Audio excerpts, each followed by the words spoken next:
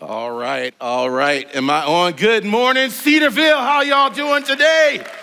No, you got to give me something better than that. We're ready to open up God's word. How are you this morning today? Let me get a hand clap.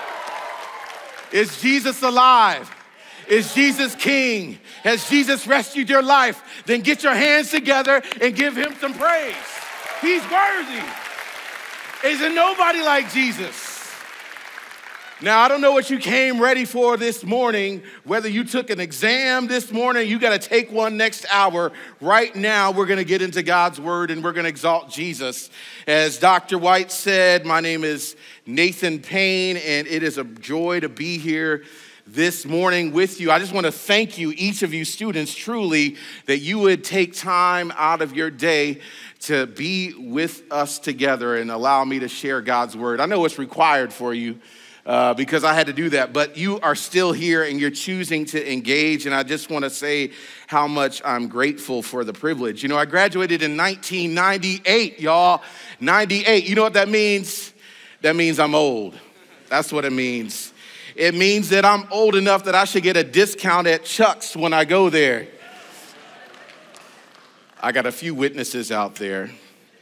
Well, hey, as Dr. White mentioned, I bring you greetings from Chicago, the city of Chicago, and I want to bring you greetings from my wife, Gabrielle. We have been married, like Dr. White said, coming up on 20 years. Here's a photo of my family. We have 7 kids. I'm not going to name them all, but they might be watching, so I love you guys, and I got a couple in the house. I just have to say this is for free. Y'all, I left Cedarville single, but isn't there hope? You know what I'm saying?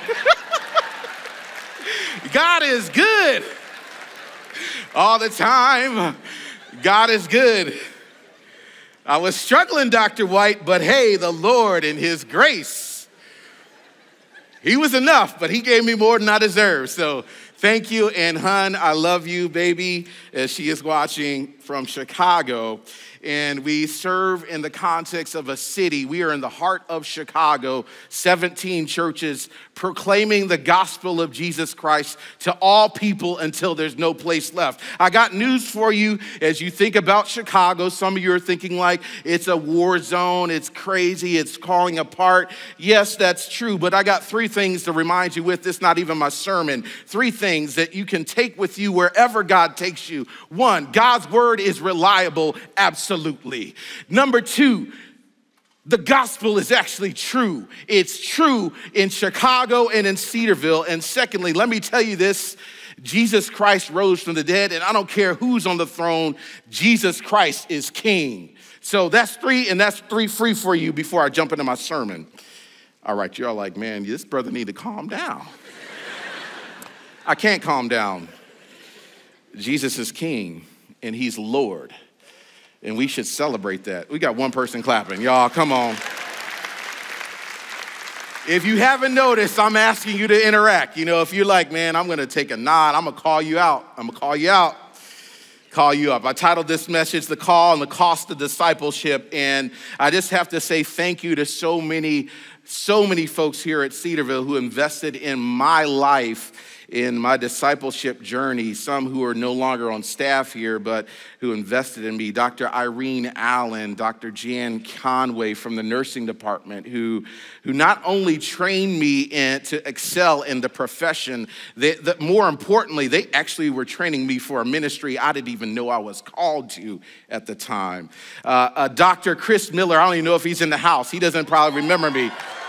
My first class in the fall of 1998 was Old Testament survey. The first time I ever read through the Old Testament and had that class, and I got the flannel and the khaki pants that I wore to prove it, because he had me stand up and do like the whole story arc, and I never forgot that. That gave me a love of God's word that to this day sticks with me, including being able to serve in ministry. And then Robert Rome, who invested so much in me and a bunch of guys, believing in a bunch of knuckleheads. And here I am, by God's grace, sharing his word. So isn't God good? Isn't God good, y'all? Come on, we can clap.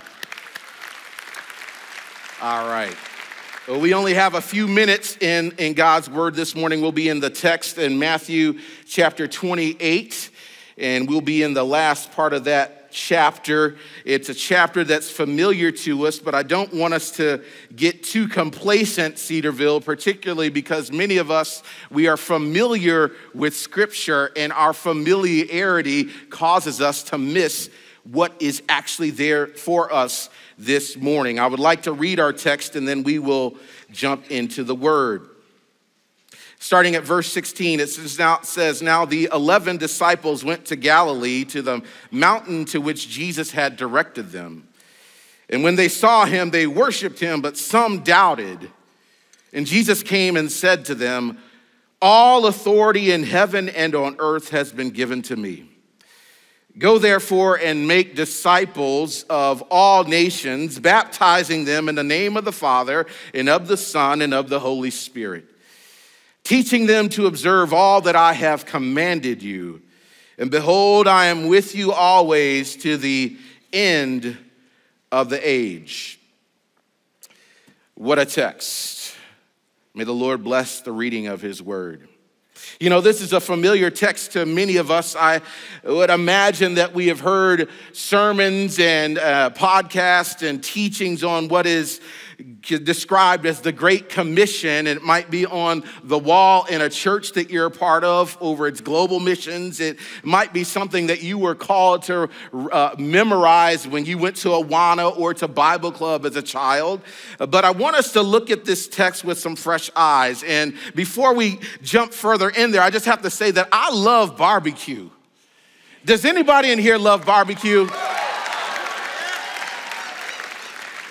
Now, before you start clapping, I have to do a check. You know, we have to check. Now, I'm not talking about barbecue sauce on some meat. I'm not trying to hate on you, Chuck, but I'm not talking about the barbecue we had at Chuck's back in the 90s. I'm talking about the kind of barbecue where you take the meat and you have to salt it for 48 hours. And then you get a rub where you have some sweetness and some heat and you dust it over that meat and you let it saturate into the meat for another 48 hours. And then you take that meat and you get it up to room temperature and you put it in a smoker with maybe some hickory wood in that smoker and maybe some cherry wood, and the smoke starts to go around the meat. It starts to saturate the meat for 12, 13, 14 hours. That's the kind of barbecue I love. How about you? Now, we're talking about this idea of the call and the cost of discipleship. And I want us to, this morning, for a second, check ourselves in the middle of getting ready to go to spring break, in the middle of our freshman, sophomore, or on the cusp of getting ready to graduate, to check ourselves, to ask ourselves this question: are we a barbecue sauce Christian, or are we a barbecue disciple? Are we a barbecue sauce disciple?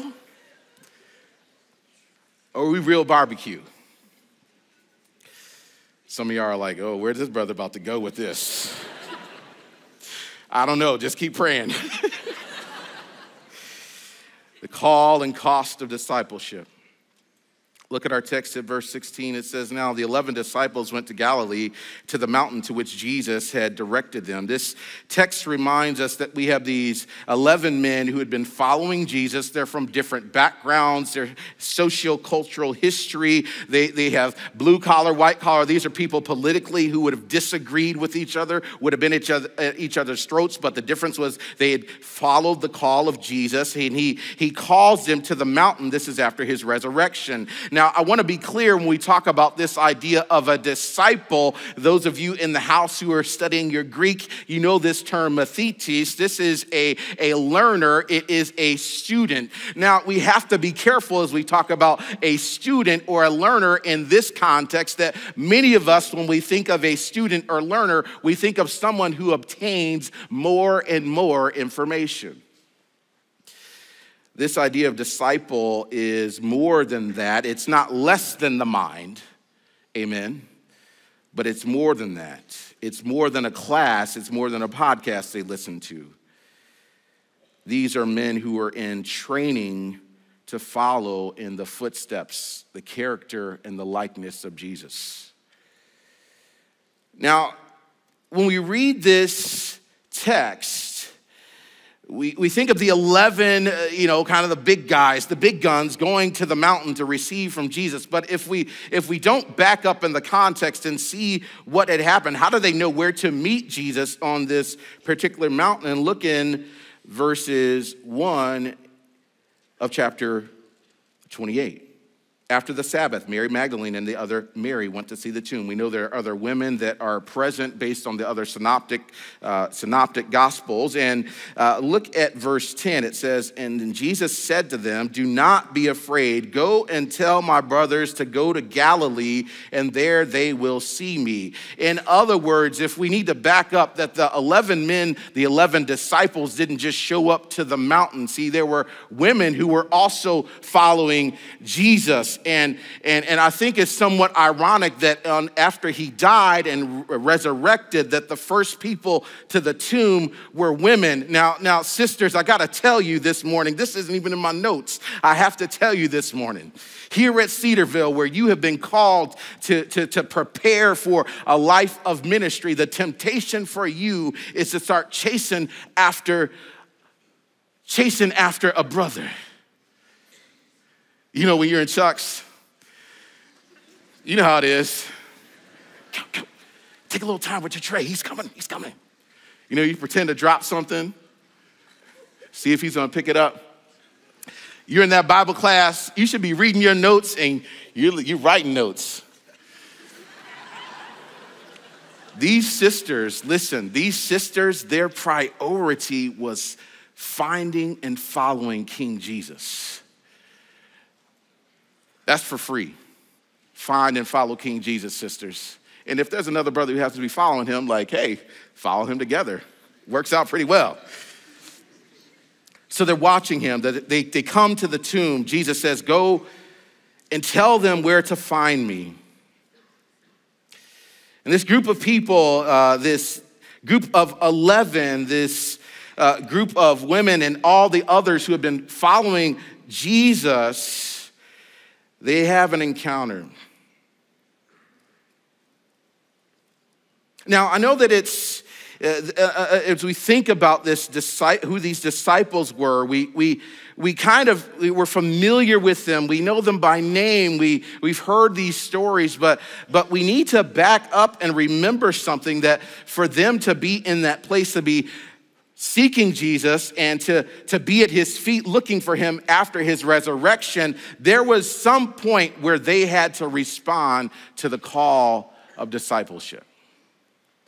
There was a point where they had to respond to Jesus' invitation. And frankly, let me be honest with you, Jesus' invitation didn't go something like this. It wasn't like, please, will you please come follow me? Please, you're awesome. You're amazing. I mean, I need you. Like, I'm empty without you. If you don't come, I'm just unfulfilled. Like, can you please help me out? Jesus wasn't like, you're awesome. Come follow me. And in a room like this, where so many of us, we sit in the cusp of entering into a lifetime of ministry where we know more than our character. Our knowledge exceeds our character. We can find ourselves very subtly believing that the call to discipleship is Jesus calling me because he needs me. When, a matter of fact, the reality is that Jesus, just like when he called this group of people, Jesus, he's the one who's awesome. He's the one who's worthy. He's the one who was coming to actually help them. He was calling them because of their need and invites them into following him. Let's not forget that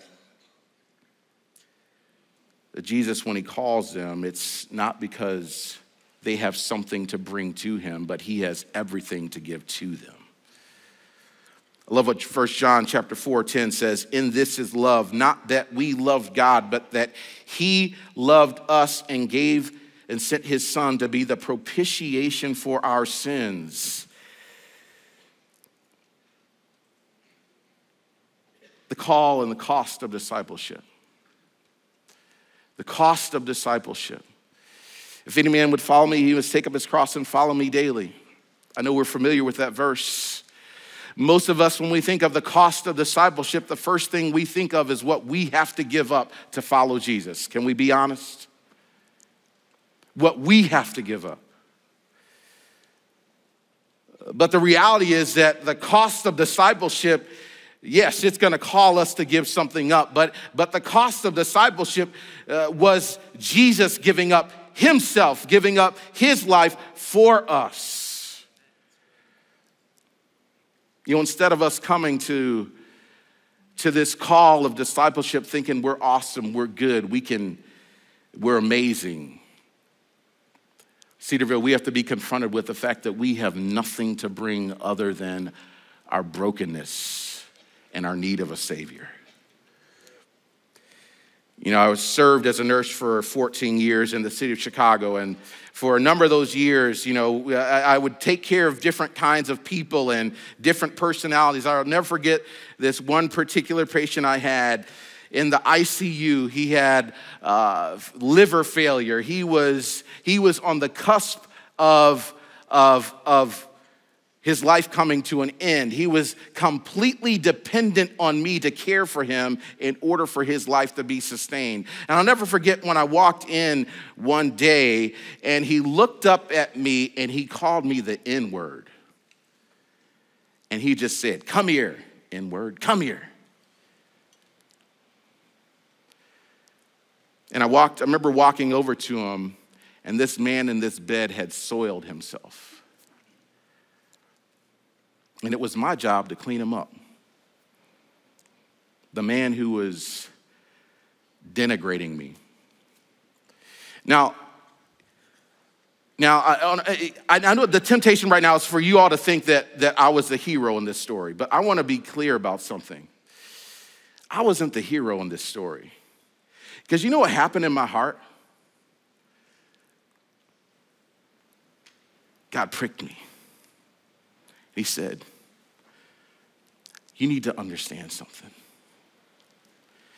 You look at this man who is denigrating you, who is castigating you, his fist up at you, and he's broken, ready to die in his mess. And the Lord said, that's you. Listen, the only hero, the only king who would reach down to his enemies in their filth, clean them up, rescue them, restore life to them, and then in his kindness, invite them to be part of his kingdom. There's only one king who will do that, and his name is Jesus. You can clap, go ahead.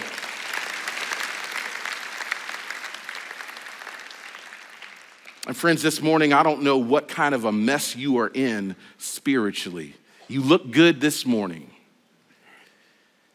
I have to tell you the good news of the gospel.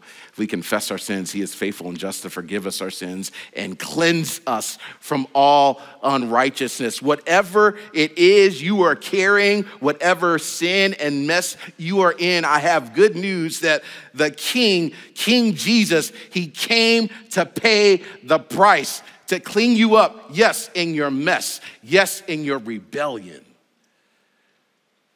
So my call this morning is for some of you, today needs to be the day where you respond to King Jesus.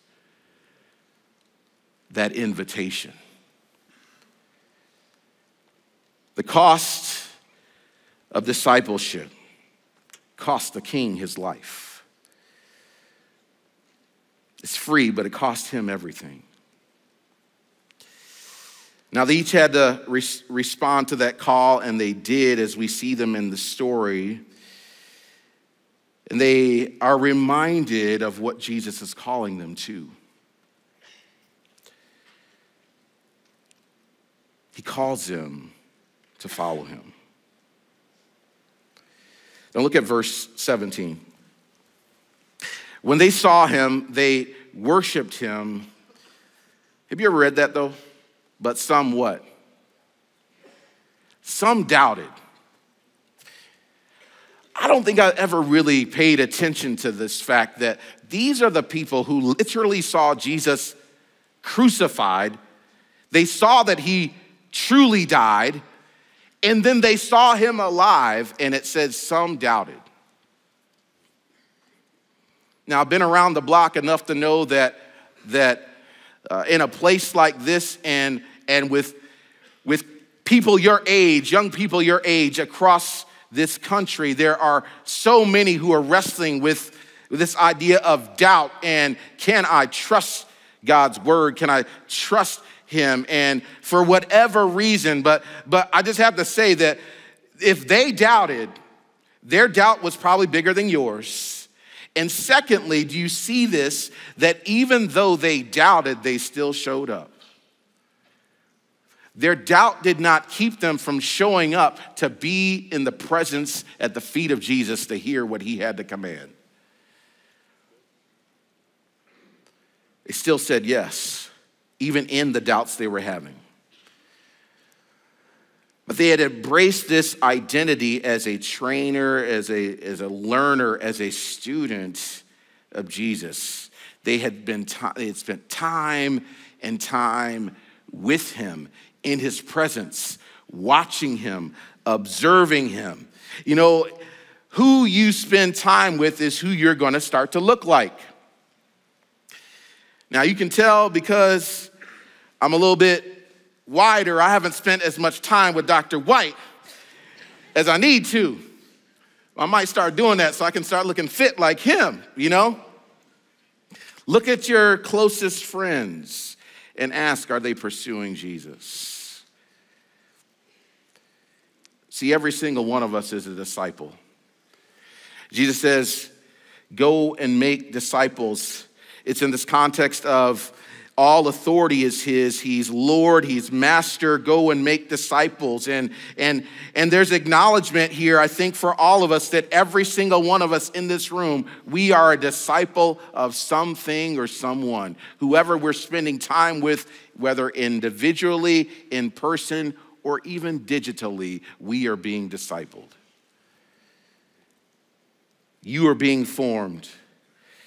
And so this call, when Jesus is calling them to make disciples, it's an acknowledgement that they are disciples, that they had been spending time with him. They had been with him in his presence, in his word, engaging with what he had to say. And this is more than barbecue sauce discipleship. You know what barbecue sauce is, right? You can take an old musty hot dog that you boiled, and you can get out some Kraft barbecue sauce and pour it on a white bun, and you can say, this is barbecue. You can call it barbecue, but see, if you put a little pressure and water on that hot dog, all the sauce is gonna wash off. I don't know who I'm talking to. It might be one person in this room. Listen, some of you in this space, you're sitting in the presence of God's word. You're sitting under the teaching and the expression of worship, and you're in a space where you are in a barbecue sauce type of discipleship. Because when life is gonna hit you, it's gonna wash it right on off. My challenge to you is recognize that we're not calling you to simply hear God's word, but to let it infiltrate, like in real barbecue where the smoke starts to saturate. It creates a ring. It changes the very texture of the meat. It changes the texture of what it tastes like. And so as you're under God's word, when you're in an Old Testament survey class, it's not simply a class to learn cognitive information. It's to encounter the living God. When you sit under the teaching of God's word day after day after day, it's not to check off your required chapel attendance. No, it's an opportunity for you to be in the presence of God with his people under the word, to be changed changed and transformed as you engage in your service and ministry. The reality is that Jesus is desiring to not just throw some sauce on you. He wants to transform you day by day by day to become more like him. You know, I have a 5-year-old named Malachi, and he wears glasses. He just got them a few months ago. It looks real cute with his glasses on. When he was back home, when Gabriel was back home a few months ago or just for Christmas, Malachi had got his glasses, and Malachi was in the habit of putting his glasses up. You know, when your glasses fall down, he'd push them up with his finger. Now, my son was like, look, Malachi, look, when you do this, it's kind of what nerds do. So Malachi, when he is going to fix his glasses, he goes like this, puts them up, 2 hands. That's for free for some of you brothers out here. Anyway, up the game. Here's the funny thing though. Gabe comes back to Cedarville. We're hanging out with Malachi and he starts going like this. We're like, Malachi, Gabe, he trained you. He's like, I only do that when Gabe's here. That's the barbecue sauce discipleship right there. Jesus says this, all authority in heaven and earth has been given to me. Therefore, go and make disciples. When he says all power and authority is given to me, dunamis, he has the right to and the rule to over this world, over your life. There is no aspect, no sliver of your life that's not under the authority of the Lord Jesus Christ. That means your dating life. That means what happens on your phone when no one else is looking. That means your academic integrity is under the authority of Jesus. There is no domain of your life that is outside of the scope of your discipleship journey with Jesus. The question is, does your life reflect that? Does your life reflect that? Jesus says, look, make disciples. In this text, in the Greek, there's only one imperative, and that is to make disciples. Go, therefore, is not a command. It's assumed. It's you're already going to be going. As you are living life, as you are moving along, whether it's in the space of your academic career here at Cedarville or wherever the Lord may take you to another city, another country, make disciples. It means to, in obeying, teaching people to obey Jesus, it means that you yourself are modeling for them and living out the thing that you want them to become. Because friends, you will only produce what you are. It's a hard lesson, but it's true. He says, go and make disciples of all nations. That's all peoples. That's one of the reasons as a church in Chicago, we seek to have churches that are proclaiming the gospel in Hindi and in Spanish and to high rises and to ghettos, because we believe the gospel is for all people and all people need to hear it. But here's the thing for you. You need to ask yourself this question. Where has God sent you? Whether it's in your dorm, whether it's in the ministry that you're a part of, in your major, the profession, wherever he has sent you, you are called to make disciples, to mimic and become more like him and invite others into that gospel message, because Jesus is worth it. Friends, this morning, I can assure you that if you heed this call, if you heed the cost of discipleship, if Jesus is your everything, for some of you, it means it will cost you everything. And yet I can tell you with confidence that Jesus is always worth it. Jesus is always worth it. So take your tests. serve in your ministry, play your sport, live out your profession. But do it having heard the call, remembering the costs of discipleship. And in that, King Jesus will be glorified. Let's pray. God, we thank you for this morning. We thank you for every student here. We thank you for the privilege to open your word. God, we recognize that we are only here because of your kindness to us. We ask, God, that you would go before us, that we might live as unto you in our day-to-day and wherever you send us, so that Jesus would be glorified and more would come to know him and follow him. It's in your name, for your glory, we pray. Amen. Friends, you're dismissed. Have a great week.